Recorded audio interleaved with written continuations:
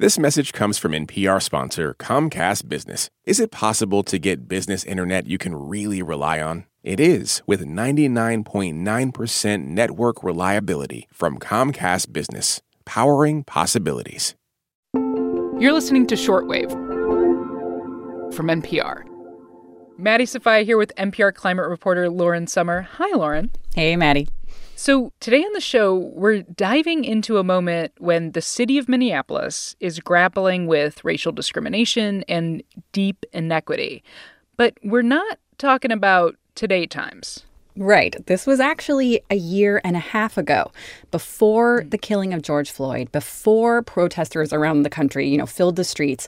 The city was talking about this in a venue that definitely did not make national news. Good evening, everyone, or afternoon. I'm Lisa Bender. I'm the president. It was a Minneapolis City Council meeting. The one item of business we have on today's agenda is the conduct of a public hearing related to the draft 2040 comprehensive plan.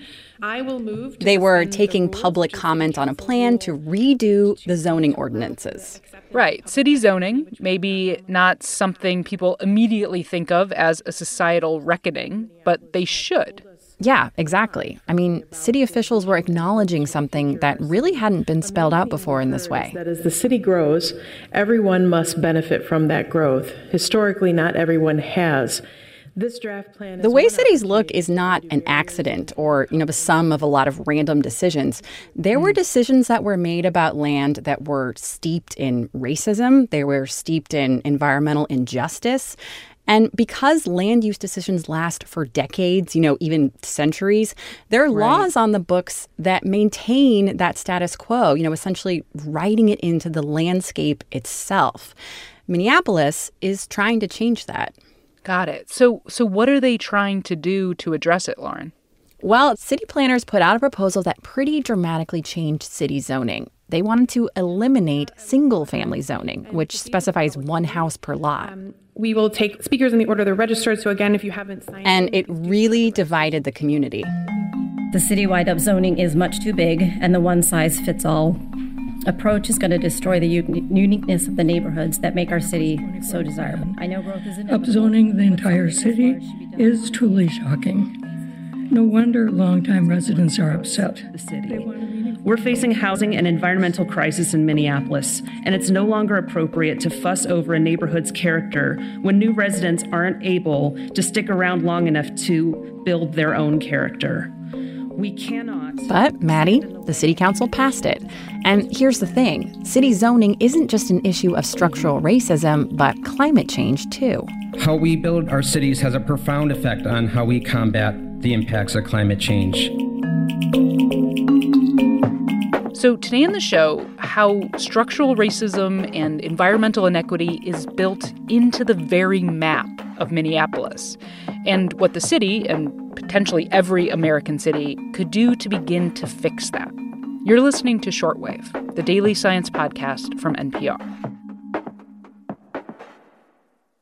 This message comes from Apple Card. You earn up to 3% daily cash on every purchase. That's 3% on products at Apple, 2% on all other Apple Card with Apple Pay purchases, and 1% on anything you buy with your titanium Apple Card or virtual card number. Visit apple.co/card calculator to see how much you can earn. Apple Card issued by Goldman Sachs Bank USA, Salt Lake City branch. Subject to credit approval. Terms apply. This message comes from NPR sponsor Solgar. As people age, cellular function declines, which may impact changes in energy and strength. Solgar Cellular Nutrition is a holistic collection of cellular nutrients formulated to help fight cellular decline and promote cell health. Learn more at cellularnutrition.solgar.com. These statements have not been evaluated by the Food and Drug Administration. This product is not intended to diagnose, treat, cure, or prevent any disease. So, Lauren, let's start with a little history lesson.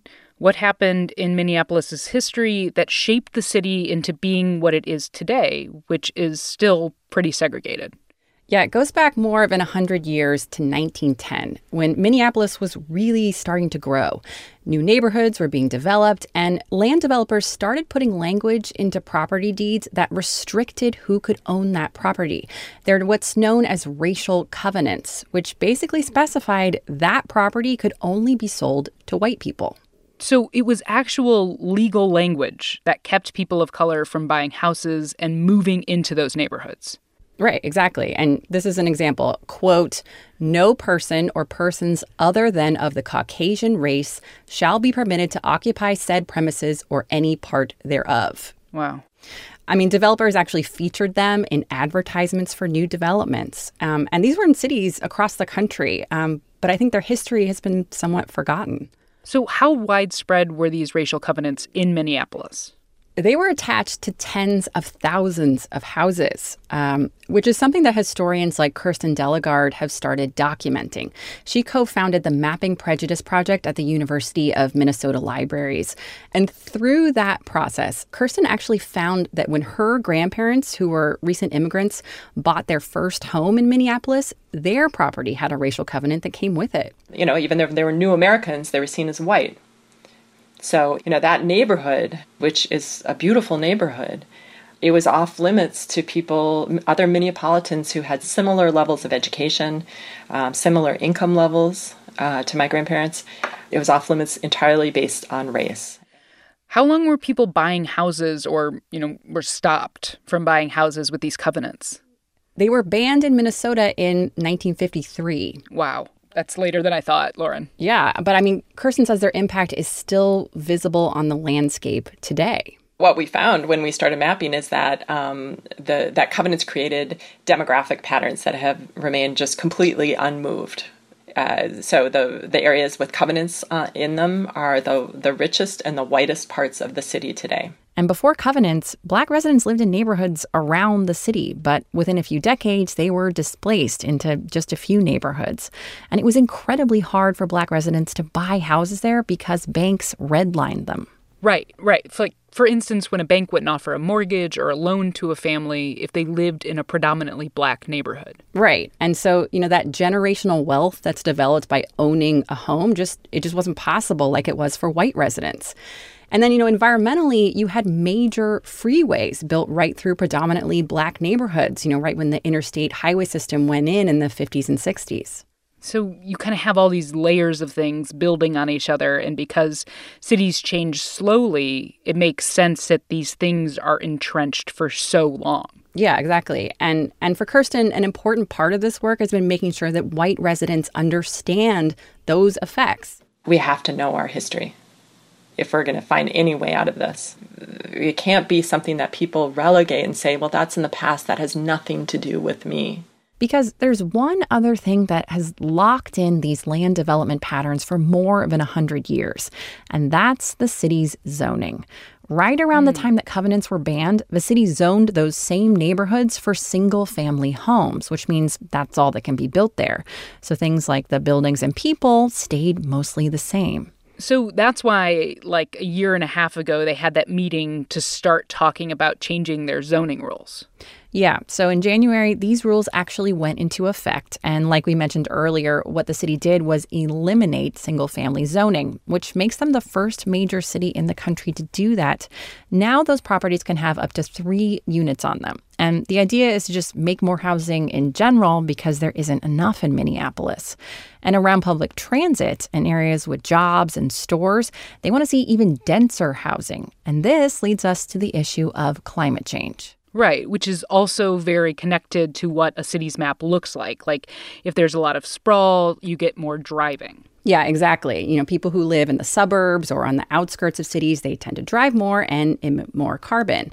A lot of neighborhoods just weren't really designed to be walkable or bikeable. So a lot of cities are kind of locked into these layouts right now that lead to higher carbon emissions, and zoning is one of the big issues that stands in the way of changing that.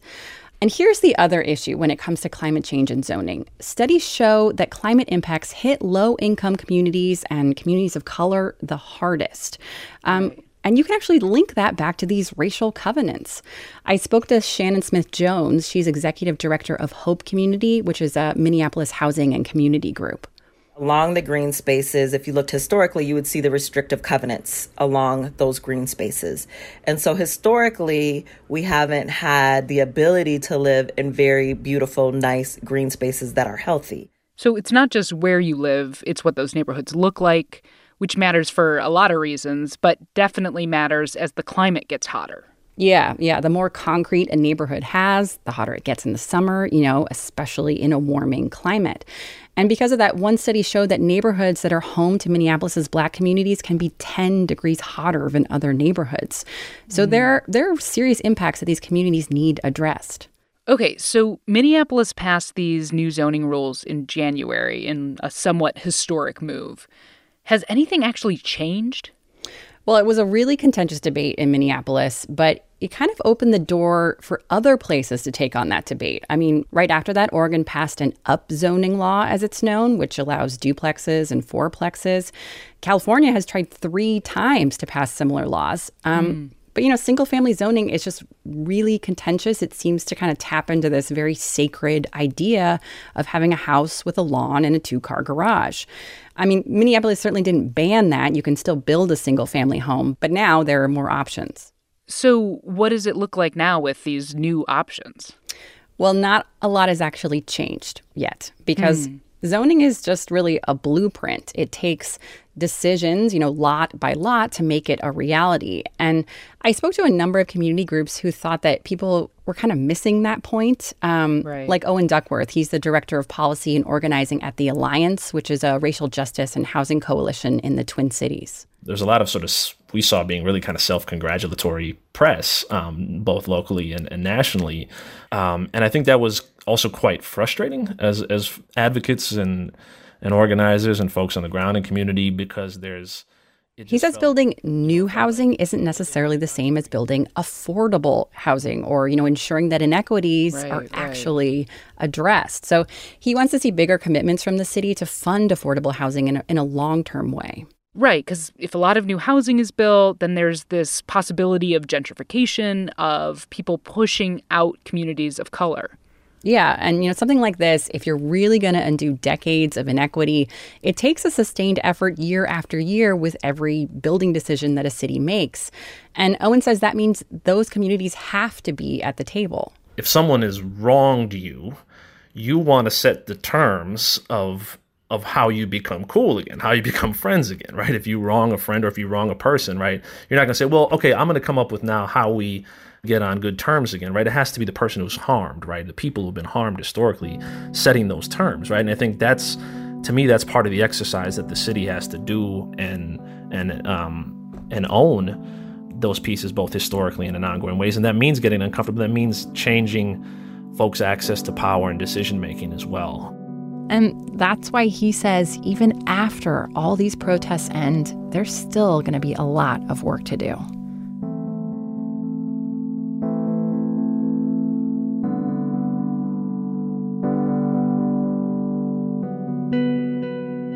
All right, Lauren, I appreciate you. Thanks for the story.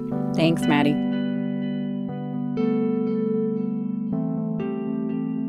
This episode was produced by Rebecca Ramirez. The facts were checked by Emily Kwong. It was edited by Viet Le. I'm Maddie Sofia. Thanks for listening to Shortwave from NPR.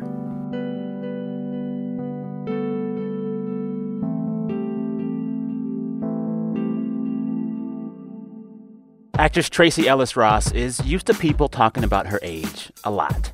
And she's okay with whatever people say. I'm 47 years old, and I'm the most comfortable in my skin I've ever been. When we go back to being 22? No, thank you. The Blackish Star on confronting an ageist world. Listen and subscribe to It's Been a Minute from NPR. This message comes from NPR sponsor ShipBob. ShipBob's warehouse management system can improve your efficiency, allow you to grow faster, and save you money, all through one WMS platform. Get a free quote at shipbob.com. If you're looking for a new way to support this show and public media, please consider signing up for the NPR Plus podcast bundle. NPR Plus listeners get to unlock sponsor-free listening and bonus episodes from NPR shows like this one. You can find out more at plus.npr.org.